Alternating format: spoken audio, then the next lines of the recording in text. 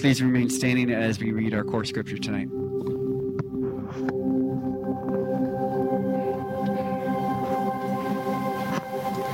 Okay, I'll be reading from John 12 through 15. The next day, the large crowd that had come to the feast heard that Jesus was coming to Jerusalem. So they took branches of palm trees and went out to meet him, crying out, "Hosanna! Blessed is he who comes in the name of the Lord, even the King of Israel." And Jesus found a young donkey and sat on it, just as it is written, "Fear not, daughter of Zion. Behold, your king is coming, sitting on a donkey's colt." You guys can grab your seats. Thank you so much. Today is Palm Sunday, which is a little weird doing it at night, but that's okay. We're looking forward to Easter this coming week. As John shared with you, our team has been working, not only our staff team, but also our creative team, to curate a really cool experience at the Old Chapel. I want to encourage you to come check it out. Really excited for it. And so come at any time during that time. If you got a younger family, you can come earlier. If you want to be there when it's even more moody, time it when the sun is heading on down. It makes it even more powerful experience of walking through the final hours of Jesus. So tonight we're going to take hold of the story of Jesus coming into Jerusalem, where the crowds are going Hosanna, which basically means God save now. And I know over the last few years, many of us have found ourselves saying, "God save now." Whether it was killer bees or whatever, there were many moments. And as I listened to the news, I'm like, God, it's time. You can come anytime you want. This world is a challenging place to live. And as we kind of consider the idea that people, even when Jesus was coming the first time, people were calling out for rescue. But what Jesus did is he completely showed up and rescued in a different way. And over the last few weeks, we've been discussing about how Jesus has rescued us from sin, darkness, and death. How do we deal with the sin that we ourselves have committed, the sins that have been committed against us, the sins that have been committed in our presence, and tonight, the sins that have been committed by our people. It's really easy to be like the Jews in the days of Jesus when he was walking into the city and laying down your garments and worshiping Jesus when you're convinced that he's come to rescue you from them. But what about when he's coming to rescue us from ourselves? You see, this is truly the message of Jesus, that every human being is shot through with brokenness in and of ourselves, that there's inescapability to us being connected with sin in some way. You could think back a week, 5 minutes, or generations with your family to have some sort of a connection with brokenness. None of us on earth escape the associative connection with sin. Track it to Adam. Man, for as one man fell, so all men find themselves under the curse of death. And unless the new man, Jesus, came to align us and to invite us into a new humanity where we have a different heritage, we're stuck with the heritage of brokenness. We're stuck with the heritage of our own family history. In high school, I was very proud of my parents when they drove a 1965 sky blue Mustang V8. Oh, it was fun and beautiful. But I was less stoked about the connection. I mean, when my friends saw us driving up and getting dropped off to school in this Mustang, they were like, "Oh, wow." But when my parents traded in the Mustang for a 1982 Lincoln station wagon with the wood paneling, and then I got dropped off in that, the association was not as beneficial as it once was. And I don't know about you, but many of us, we probably have associations in our life that have been so helpful and beneficial to us. Maybe you've had a reference from a boss, someone that's been respected in society, or you've gotten a prestigious degree from a college that is well accredited and well seen of, or maybe you come from a family that's known in the city as being one of the families to be connected with. But what happens if we're connected with things and organizations and people that don't actually benefit us socially? See, it's one thing to worship Jesus when everybody's thinking that he's going to be the answer to all of our problems. But it's another thing to worship a Jesus who's being crucified. That the association is devastating to us. So, as I said before, we've answered a few questions over the last few weeks. The first being, what do we do with what we have done? 1 John 1:9 tells us, if we confess our sins, Christ is faithful to forgive us our sins and to cleanse us from all unrighteousness. And the same goes for what do we do with what's been done to us. We are so invited to receive not forgiveness for other people's sins, but cleansing, to remove the residue and the knock-on brokenness that comes from being a human. And last week we talked about how Jesus modeled the day in, day out necessity that we are to be washed of the experience of just being in this broken world. That being around sin and brokenness, it does something to the state of our soul. Not making us guilty, but rather making us in need of cleansing and refreshment. And so wherever you're coming from this evening, as we come to our last sermon in the series leading up to Easter, remember that beautiful image of Jesus' willingness to interact with the bits of our lives that we would rather forget about, that we would rather neglect or pretend aren't there. What if Jesus has more cleansing for us tonight? Last week we were going to talk about this in conjunction with the sermon I actually preached, and I said, no, it's too much. I can't preach about all this, and so tonight we're focusing on what do we do with what our people have done.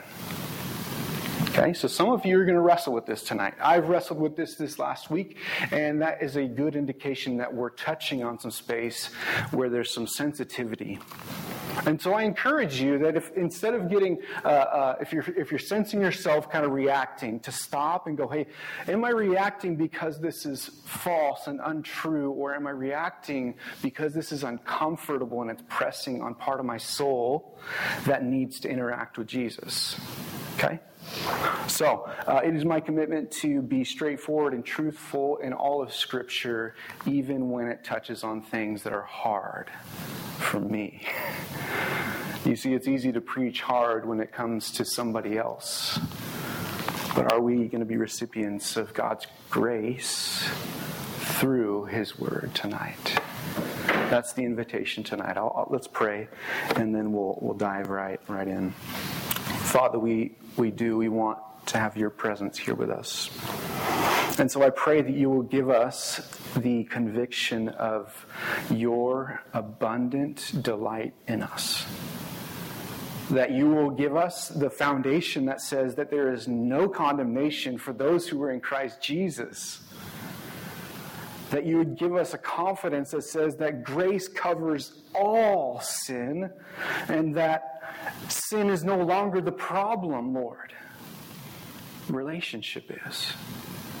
And so, God, I pray that we will hold tight to you and your words, and that will allow us to engage with things that fear would make us run from. I pray, Jesus, that your Spirit would be at work among us here tonight. In Jesus' name, amen. What do we do with what has been done by our people?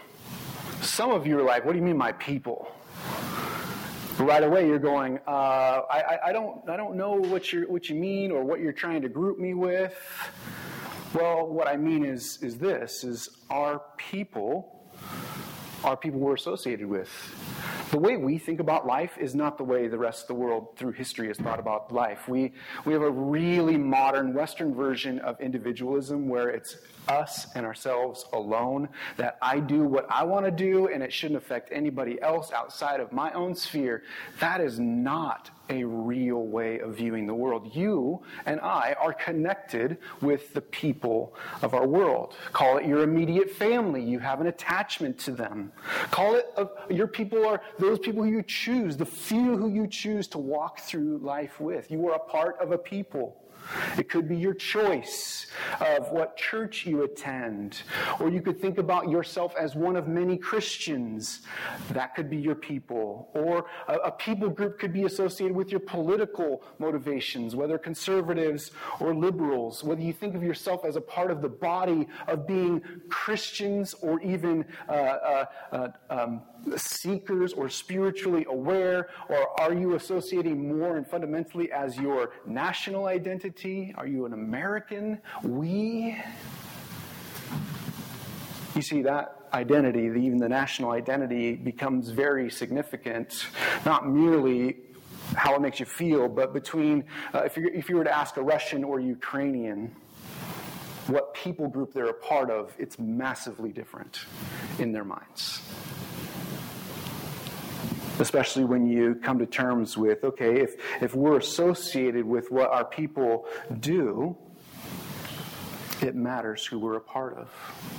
You hear conversations around ethnic identity, whether that's black culture or Latin culture or otherwise. People are a part of a community.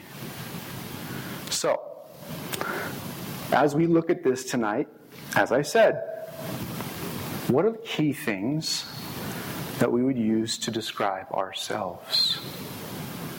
What would we use to describe ourselves? Our family, our community, our religion, political leanings, or our functional identity? Some of you, your people, you're like, yeah, I don't identify as a conservative nor a liberal. I don't identify as Christian anymore because it's scary and I don't like being associated with what other people think about with Christian. I don't associate with my family because they're embarrassing, right?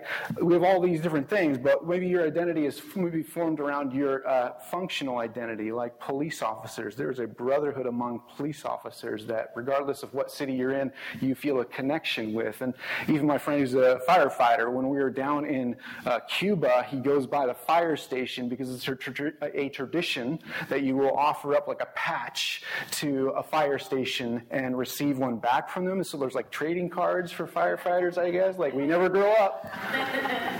Or you have a group identity with, your function as a mom of toddlers. You know what I mean? Like, you guys have the look where you see each other and you're like, I see you.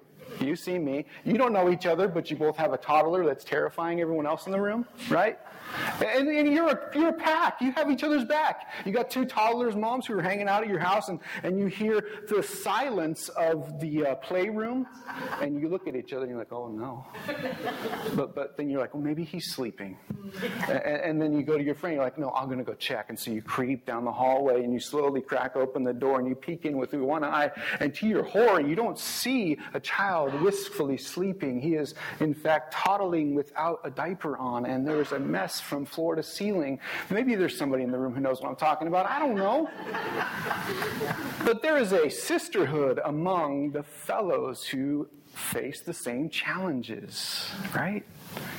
And an association is so often so beautiful. Yeah, I'm a part of a great organization. I'm a part of this business, this company.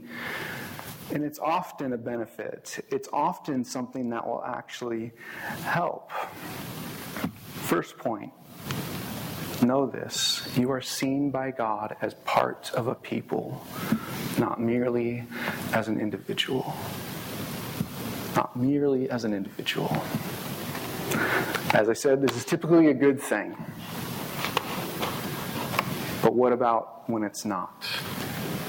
In 2010, 3, my wife and I began attending a church in Oregon. It was one of the most well-known churches around, massive. It's one of those places where you walked in, and this is mid-2000s, and so it was like attractional church, like the bigger the better, the flashier the not. And you walk in, and I was like, oh, this feels good.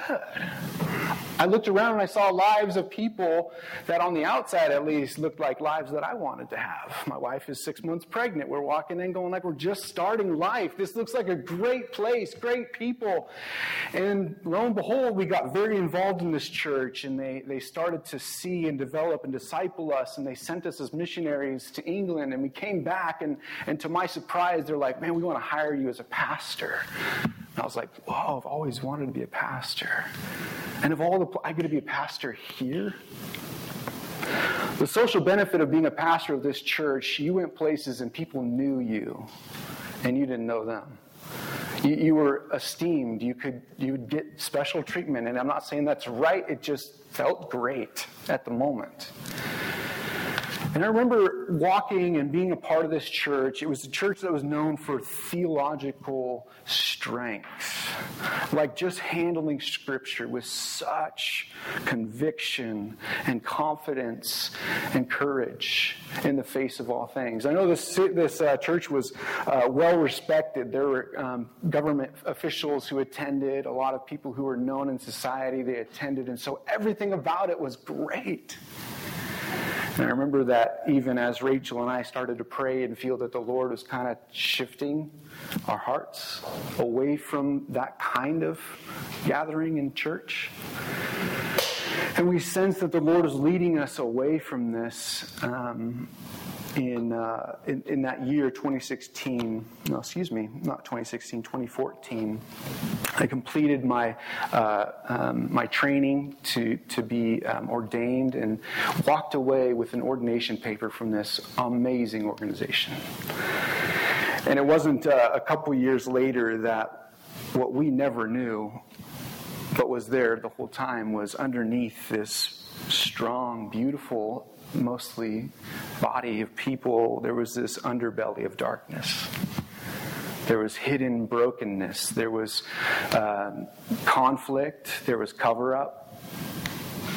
And only after it broke in the newspaper did we find out about it. We were there for over 8 years. And all of a sudden, whenever somebody asked me, oh, you were a pastor in this city? I said, oh, yeah. And they said, what church? It was a much different question. It was a much different question. Because what was once a benefit to me was no longer. The association did something to me. Even though I didn't participate in the things that were happening that brought shame, the association has left me with this feeling in my gut.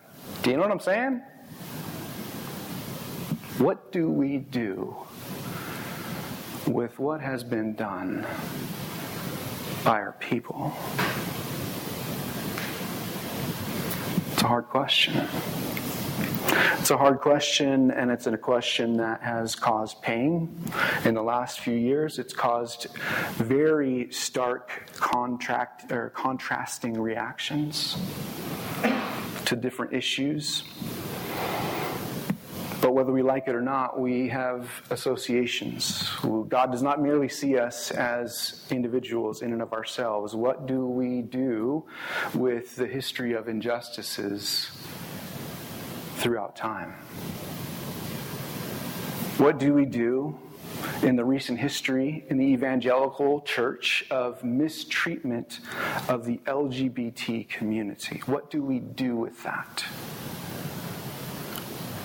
Regardless of the fact of how we hold Scripture and the traditional views of what it is to follow Jesus, what do we do with what has been done by those who we are associated with as Christians? What do we do with the spiritual abuse that's taken place in our own lives and in the churches that we've experienced and in the friendships that we've had? What do we do with the wrong that has been done? What do we do with the reality that the Christian community has the same rates of marriages that fail as the world? What do we do with the pain and the fallout of brokenness? What do we do with our state's posture on the unborn? What do we do with the 65 million lives that were lost since 1973 to abortion in our nation by our people? What do we do? What do we do with the reality that racism continues in very overt and smaller ways around our country and around our homes?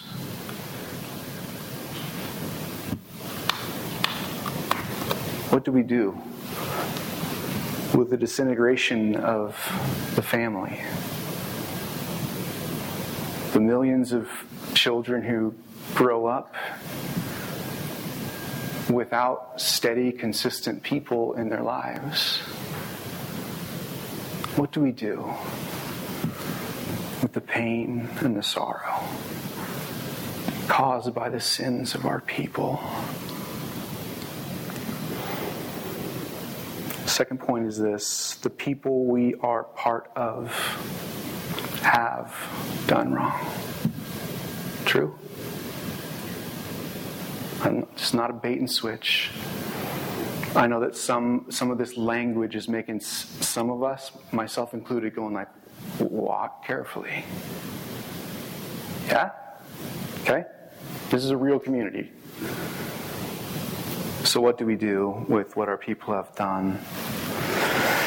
During this massively divisive season in the last few years, I saw this intriguing reaction that took place. And I promise this isn't some, I won't go there. In the face of primarily like racial tension, where there was a moment that called into the public view, we had to deal with some things that were uncomfortable, some things that were wrong, and we had to figure out a way to navigate it. And what I saw during that period of time was, it was almost like Christianity didn't know how to respond. We kind of went like, okay, well, I'm not a racist, and so I will do whatever it takes to not be seen as racist. I will post a black square. I will do whatever it is. I will make a poster. I will do whatever it is to not be seen as a racist. And I think this is where a lot of our younger generation falls, is they don't want to be associated with the sins of a group of people. And it's where we fall. We don't want to be associated with racism or injustices, unkindness, any of it. But if we're just taking the cues from others, we're just going to be doing what has been asked of us instead of looking to the example of Jesus. You see, the other side of it was, okay, if you don't want to be seen as a racist, you do all this stuff, and then you post this thing, and then you get caught up in this complex world of confusion and all of it, and you're really just trying to go like, whoa, I am not a villain. The other reaction was to go, whoa, I didn't do the injustice. Don't blame me. What are you coming at me for? It wasn't me. And so there's, on both sides, a distancing from the real pain that happens around the world. Nobody wanted to be associated with it, and appropriately so. We saw people sever ties, break friendship, not speak to each other. Some of you have friendships that are no more because of how you walked that season out.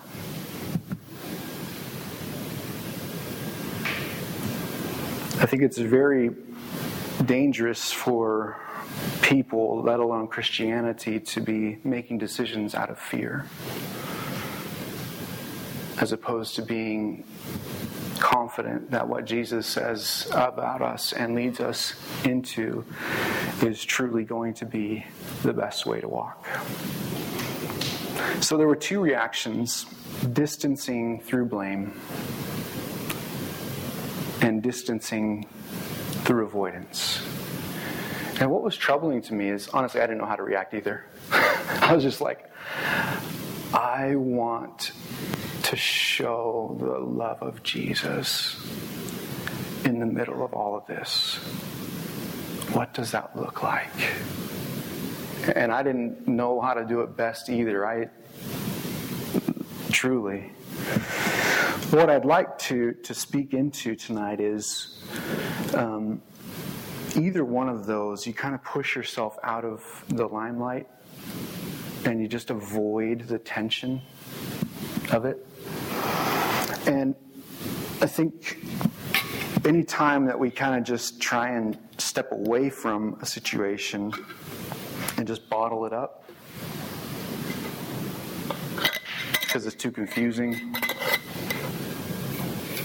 I don't want to deal with it, we find a way out of interacting with it and we just like store it away, that's fine. It's called compartmentalization.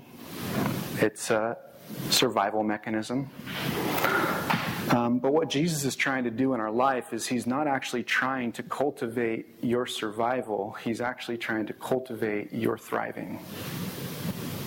He's trying to expose the places of discomfort, confusion, and uncertainty, the places that have been marred and have left you feeling uncomfortable and tense and unsure. He wants you to actually believe that he is going to be good news even to the places where you're not even sure how to walk this thing out. You just want him there. And so tonight, I'm going to encourage you. There may be some things in your family history. I've got an uncle who is in prison for some pretty terrible things. I hate that he's my uncle. If I could choose, he wouldn't be. Do you have people like that in your life? Do you have things that your family has done that you wish you weren't known for? Isn't it just nicer to forget about it? Nope. Not me.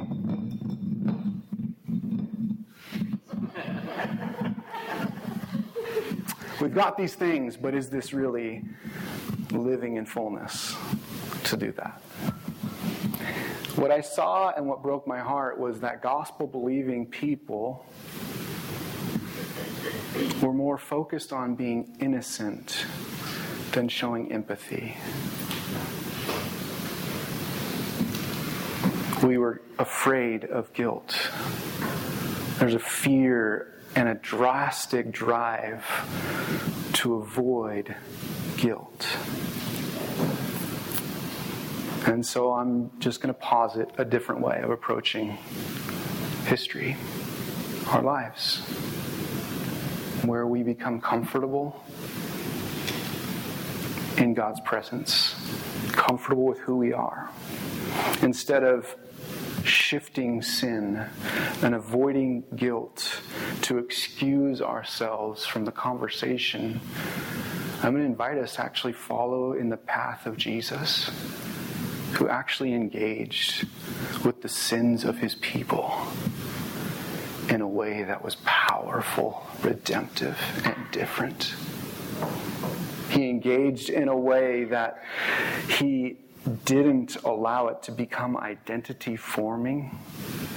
And he engaged with it in a way that didn't skirt away from it and avoid the pain of having to deal with it. Follow me in this. This is beautiful. Before we do, I want to make clear, okay, just to make it clear, theologically, you are not individually accountable for the sins of others before God. Period. You are not. Ezekiel 18:20 says this, "The Son shall not suffer for the iniquity of the Father, nor the Father suffer for the iniquity of the Son. The righteousness of the righteous shall be upon himself, and the wickedness of the wicked shall be upon himself." God is just. And so when your internals are screaming against this tension of like, no, individualism works for me because I can divorce myself from that thing and I can just be me. Because to be honest, being me with my own sin is hard enough. Amen? But Jesus is like, listen, no, hold on. I see you and I am just towards you. So what we're talking about tonight is probably not forgiveness. It's talking about wholeness. It's talking about refreshment that can come to these areas, that can clean up the weirdness and awkwardness and the residue left so that we're not living with all these sealed bottles. Instead, we are living in the abundant life of Jesus. Third point, we are each seen in some way associated with the sins of our people. In some way. Daniel 9 is a good illustration of this. Daniel prays, Daniel 9:4, "I prayed to the Lord my God and made confession, saying, O Lord, the great and awesome God who keeps covenant and steadfast love with those who love him and keeps his commandments, we have sinned and done wrong and acted wickedly and rebelled and turned aside from your commands and rules. All of Israel has transgressed your law and turned aside and refused to obey your voice." Nehemiah, like him, said, let your ear be attentive to and your eyes open to hear the prayer of your servant that I now pray before you day and night for the people of Israel, your servants, confessing the sins of the people of Israel, which we have sinned against you. Even I and my father's house have sinned. The question, what do we do with what our people have done, is so integrated with our ability to rectify our lives. God is calling us to wholeness, therefore, for us to have fragmented bits of history and confusion, and all of that is not part of your wholeness. When God created the earth, he created you for a sense of self-unification, where you have been resolved to yourself, others, and God. In these areas where we are unresolved within ourselves, it's bits of us that are just untended and unbrought together. So, my question is this: if Jesus would have acted how many of us are tempted to respond to the sins of our people or the sins of association, what would the crucifixion have looked like? If Jesus would have been unwilling to be associated with his people who had sinned, who had deserved death and crucifixion and shame, what if Jesus was like, I didn't do it. It's not on me. Or me at a restaurant, and a kid is screaming. I'm like, it's not my kid. What if God was like that? Like, I'm just going to separate a little bit from you. What if Jesus in the garden, and he's going, he's in the Garden of Gethsemane, and he has already been approached by the guard, and Jesus, he's sitting there, and Malchus gets his ear cut off, and he's like, yeah, Peter, that's right. I'm not guilty. Get the other ear too. That's not what Jesus did. What if Jesus, when he's praying to the Father, saying, God, not your will, not my will, but yours be done. There's an honesty there of wrestling. There's an honesty of interacting with the weight of what he's about to go into, yet he doesn't back away from it. He doesn't skip out when it got painful. When it got costly, he stayed. How powerful is that statement for some of us in this room? When things got costly because of his people, he stayed. When things got costly because of his family, he stayed.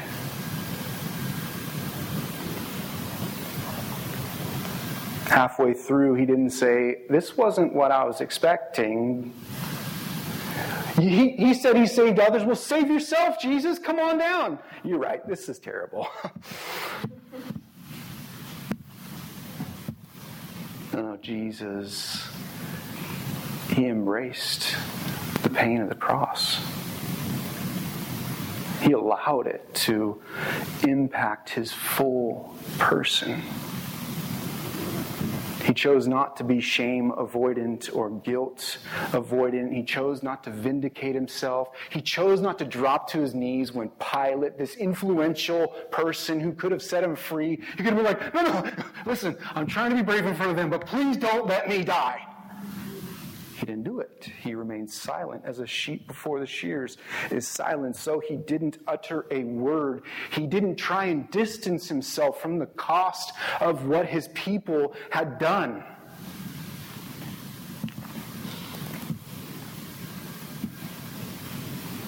Man, this is tough for us.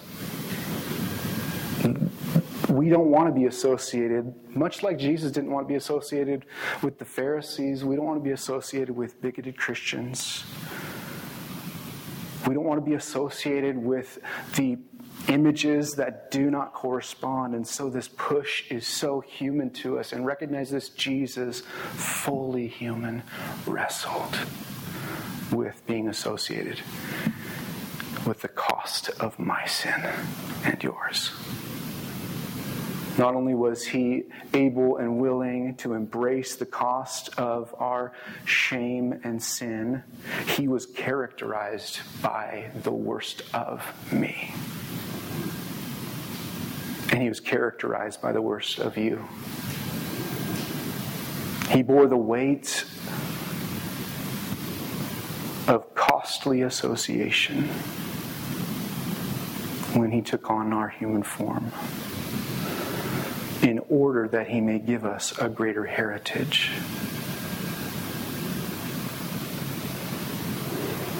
We're told in 1 Corinthians that for our sake he made him who knew no sin to become sin, that we may become his righteousness.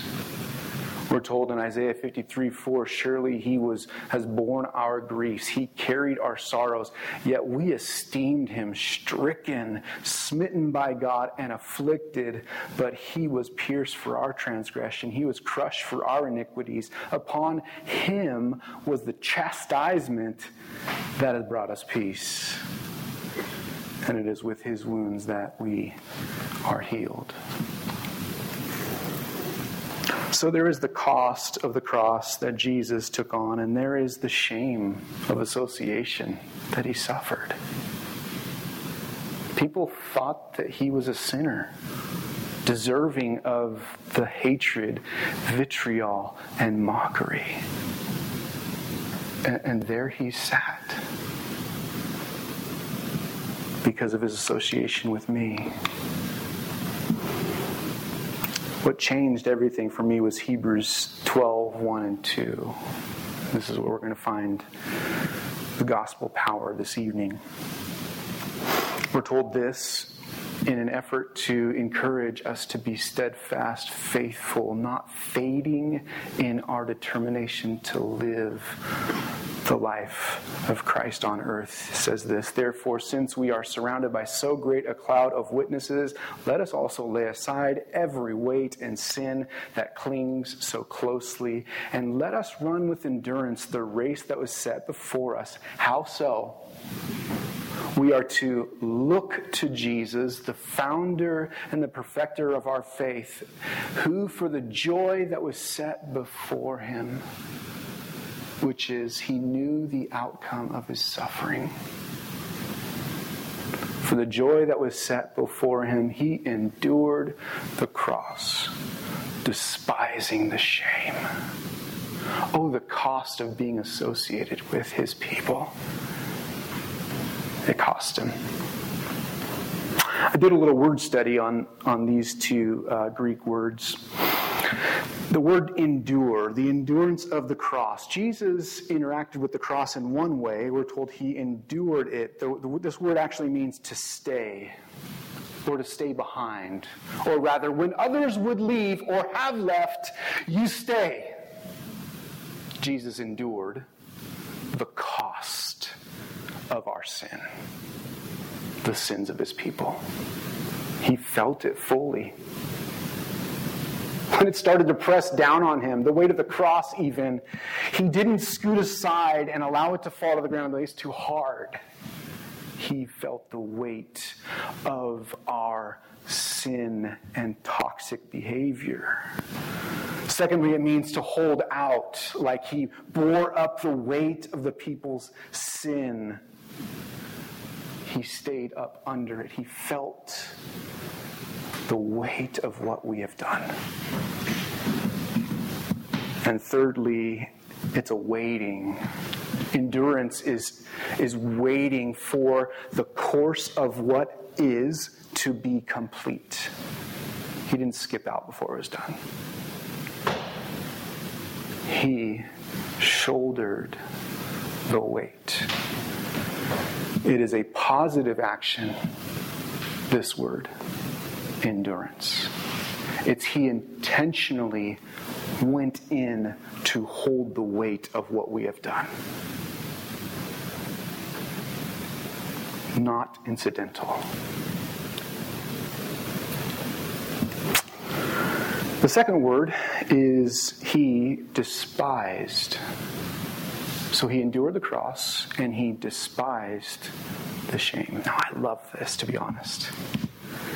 Because Jesus, I don't think of him as being someone who despises stuff. Nah.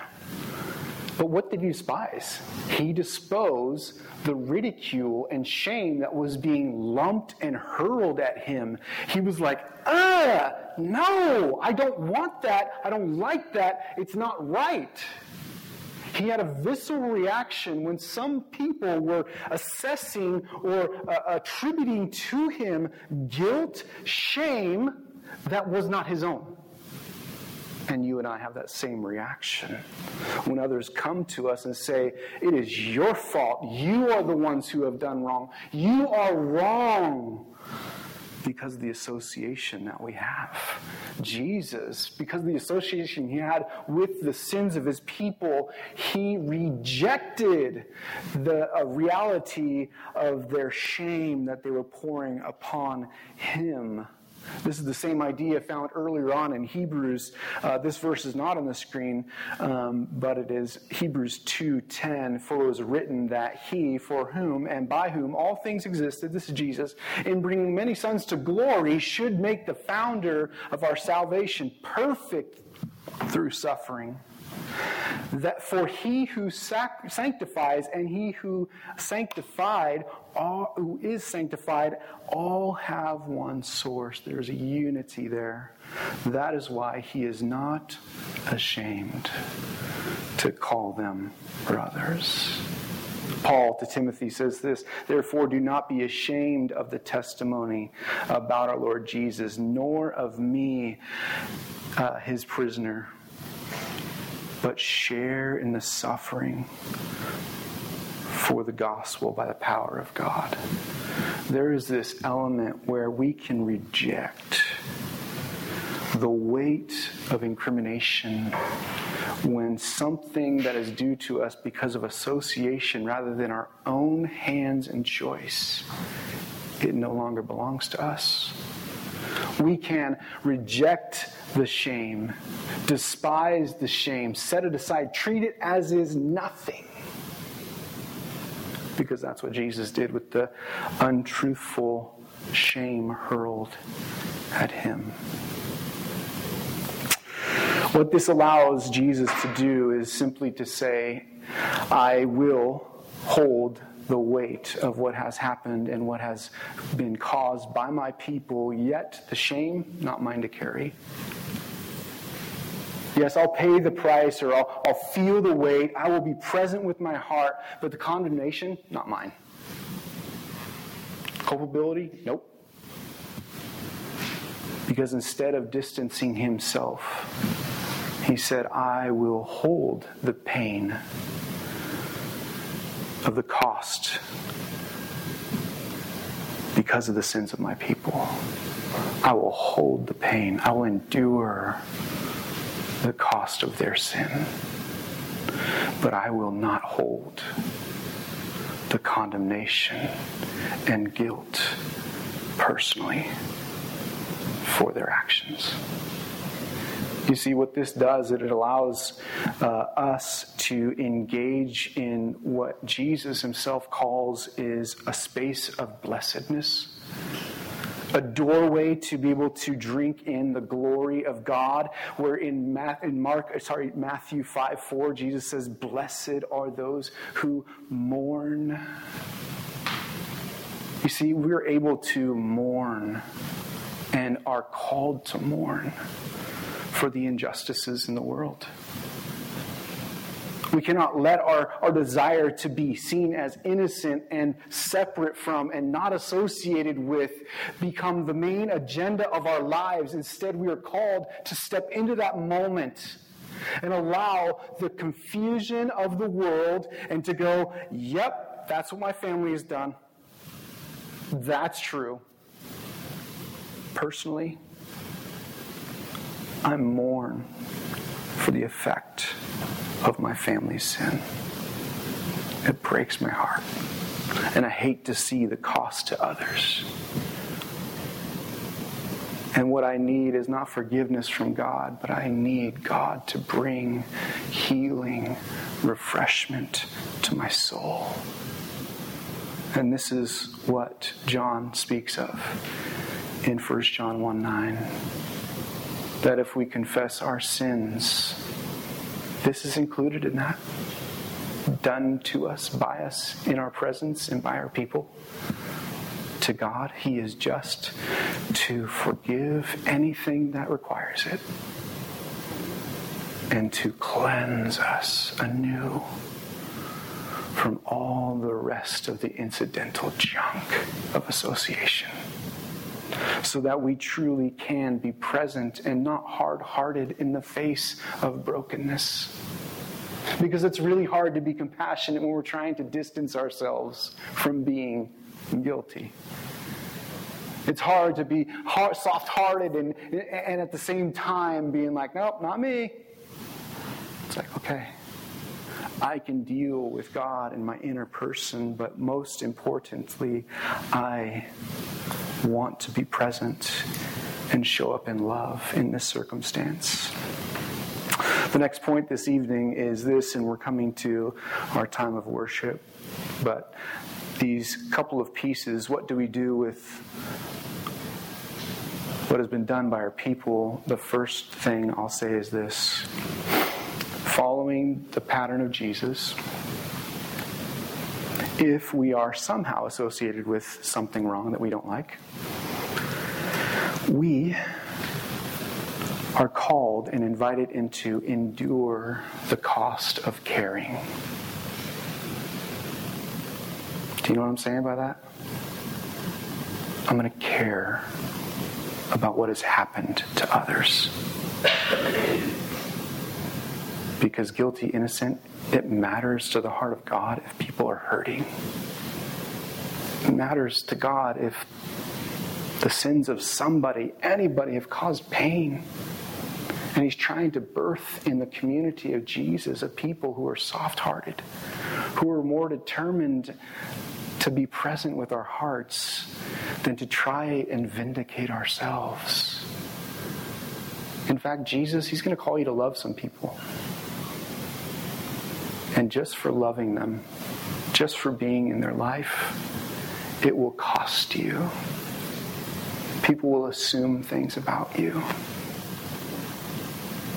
And if you stay, it'll hurt. So we endure the cost of caring for others, and we hold the weight of what sin has caused. It's important. This is how we continue to be human and not harden our hearts to others. Secondly, we reject, full stop, the shame of association. It's not ours to carry.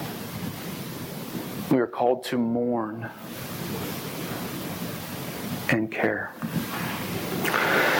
And what this looks like is we discard the shame that isn't ours, and we take hope that Jesus truly is the one who models for us the endurance of the cost of the cross, who rejected the shame that didn't belong to him, who stayed when it could have been easier to distance himself from us. And now we are invited, as we interact with the world around us, to do it in a different way than what has been so natural to us in the last seasons of this broken world. Instead of pushing away and trying to isolate ourselves from the pain and engagement and the entanglement, we fearlessly say sin is no longer king in my life. It has been conquered by Jesus. Therefore, if somehow I've done wrong, Jesus, take care of it. And allow me not to live in fear. Instead of living in fear, we choose to see others. Little ones, big ones, grown ones, people who look different than us, people who have had different histories than us, people who have suffered unintentionally in our society, people who have been injured and hurt, people who have had a harder life than us. We are called to see them and go, I'm not going to look past you because you're too complicated. We are called to be present to them and hear the stories that we may have missed because our experience has been different. It's to sit with them and go, tell me about what it has cost you to have this happen to your people. That's hard. That messes with my internal. I don't like to feel sad. I like to watch Netflix. But what is it to model Jesus, who stayed? He didn't just passively stay. He got in there to experience the cost of the sins of humanity. There was something valuable to Jesus to feel it. What I'm calling you to is heartbreak.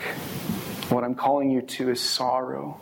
What I'm calling you to is being a person who is familiar with grief, because grief is the most common experience on earth, and Jesus was called a man who was familiar with grief. If you want a church that you don't have to deal with the pain of others, there are a lot of other churches that do not want to talk about pain, sadness, and sorrow. This is not one. Our church cares about the sorrows that we are all carrying, and we say, this is a safe place for you to unbottle the stuff that's hard and stuff that you don't know how to deal with. It's okay to bring that here, because you are not what your family has done.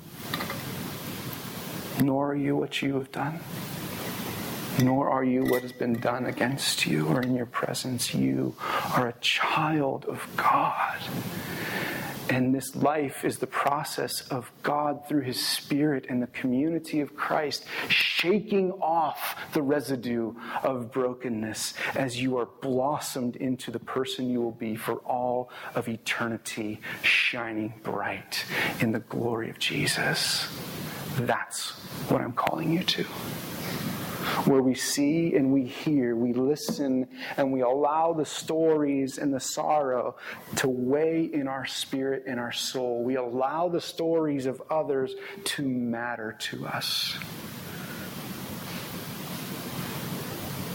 We want to care for each other.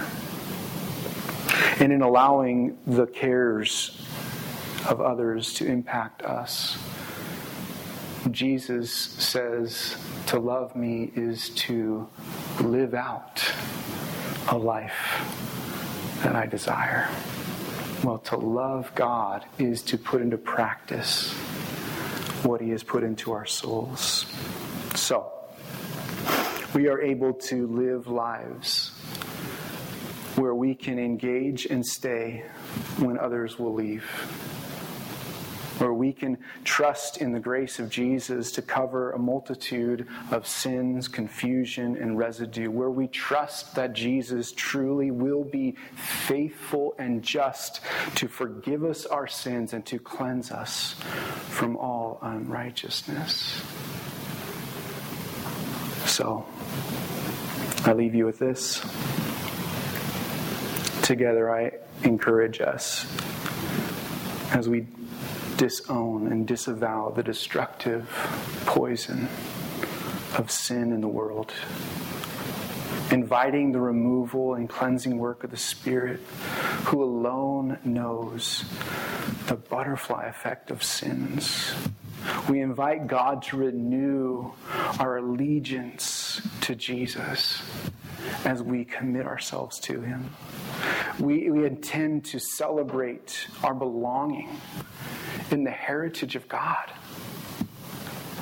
who has removed us from this broken humanity with a messed up history and made us His children and made us part of His heritage.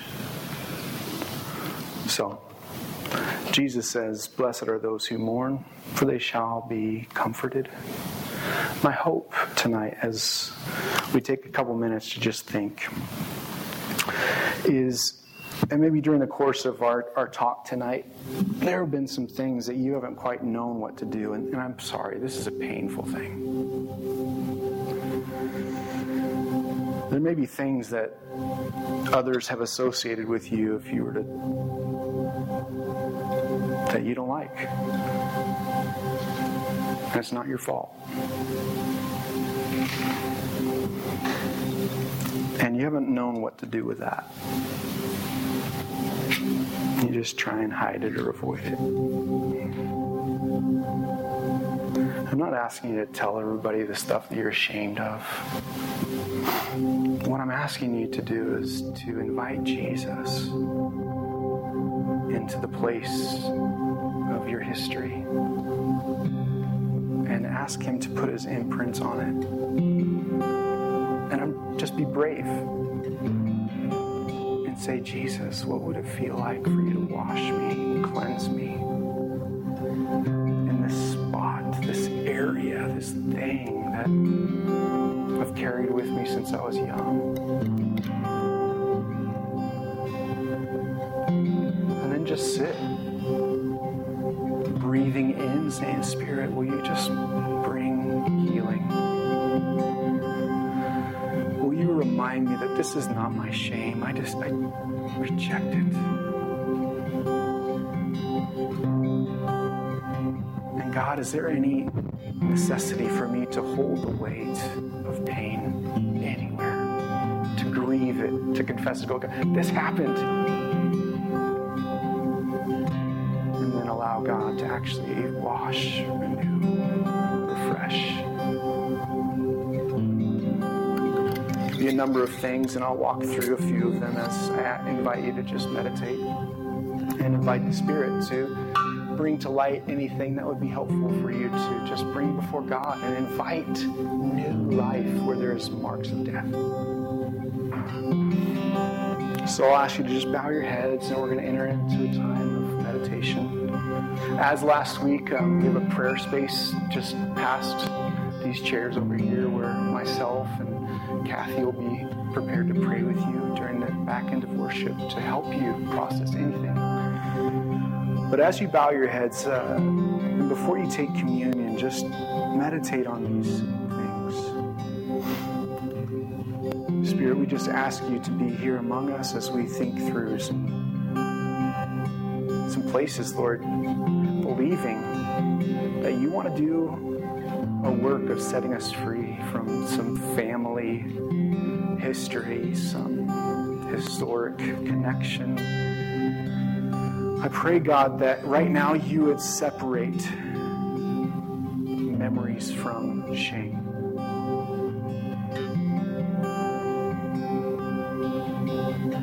I pray, Jesus, that even through your Spirit, you would bring to mind things that we hate being associated with.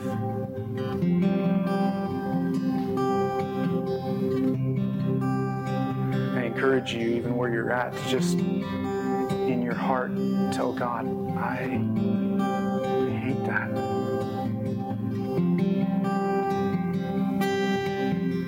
Particularly if there's sin, God, I love what is good and I hate what is evil. That was evil and I hate it. I bring it before you.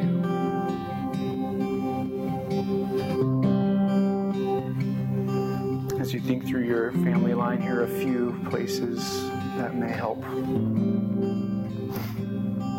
Any crime that brings you shame done by your people.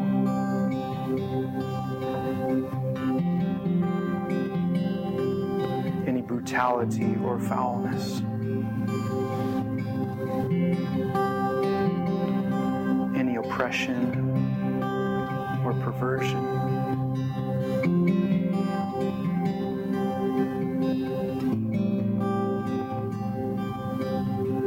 Dishonesty, injustice.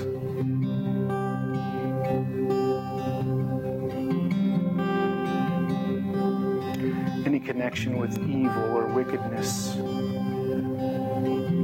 I just encourage you to disavow and tell yourself, God, that you are different and you are His.